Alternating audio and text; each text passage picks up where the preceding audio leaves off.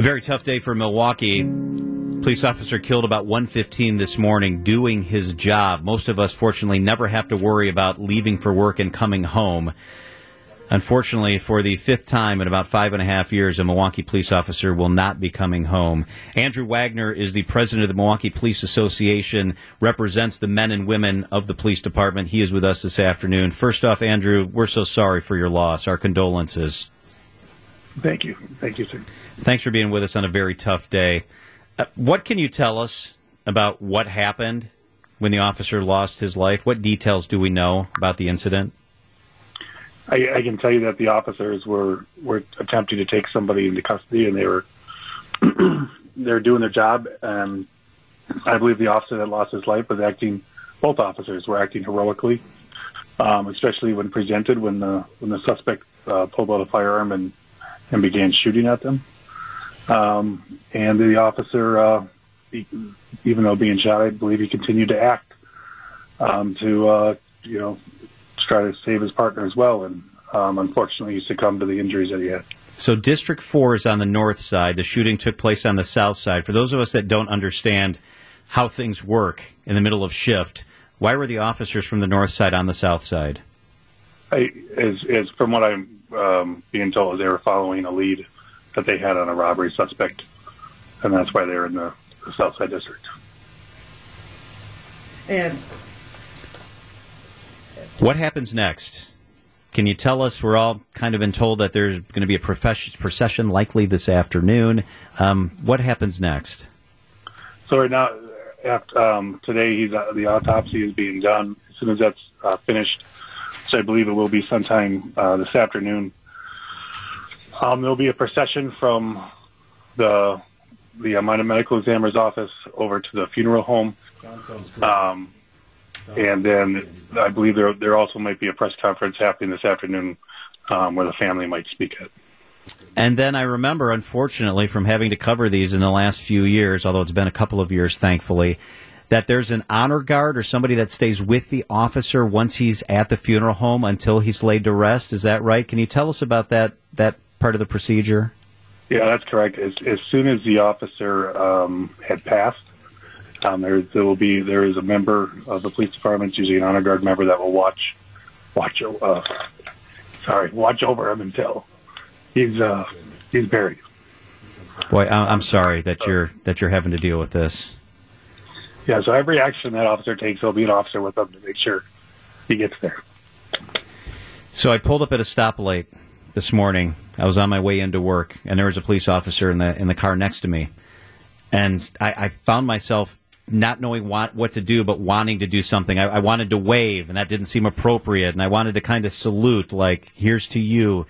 And that didn't seem like the right thing to do. And so I rolled down my window, and then he rolled down his window. And I just said, thank you for working today. Thank you for doing what you do. What can men and women most use at this point when they have encounters with the public? Right now, we're mourning. Obviously, the family's in mourning. His police department family is mourning, and we think about the survivors now and trying to get them through this difficult time. Patience, I can ask for a little bit of patience from them, but the things that you guys that they do already at these funerals is fantastic. They line the streets.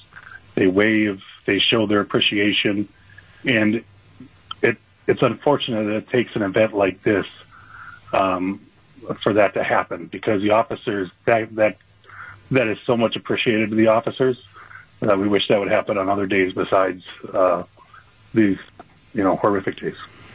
I find myself today sad and angry, but then kind of in awe and amazed, because the men and women, including the one I described at the stoplight, are still going into work, including in the district where this officer worked and had work family and went every single day.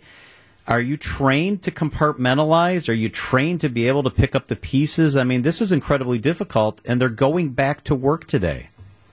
Yeah, I mean, officers, as soon as the incident happened, officers were taking assignments, right afterwards. I mean, even this morning during the procession from the hospital to the medical examiner's office, we had officers that were leaving the procession to go take assignments.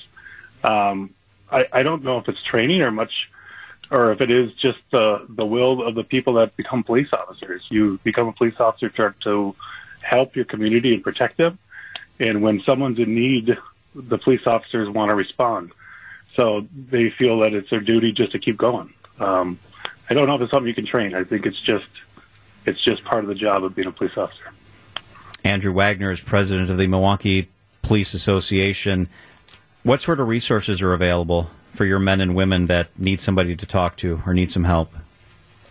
So we have a very good wellness team that our department has supported for years now, made up of chaplains, psychiatrists. I think we even have a dog now that the officers can correlate with.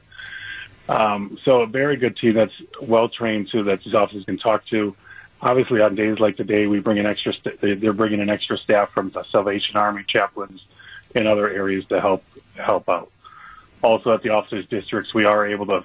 The department has been calling in other officers to come in and work extra shifts. So some of the officers that knew him better are able to have a little bit of downtime and have a grieving process.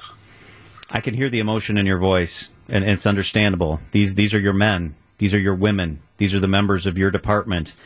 Is it vacillating back and forth, Andrew, between being sad and being angry and being confused? How would you describe what today's been like? It's sad, disheartening that, when you get that call at 1 a.m. and you hear that the officer's down, you start praying and hoping that a miracle happens. And today it didn't. But that officer sacrificed his life for the protection of his community, and it's our job to make sure that that sacrifice doesn't go unnoticed and that he won't ever be forgotten. Andrew Wagner is the president of the Milwaukee Police Association. I know it's a very difficult day. Andrew, thank you so much for spending some time with us. No problem. Thank you.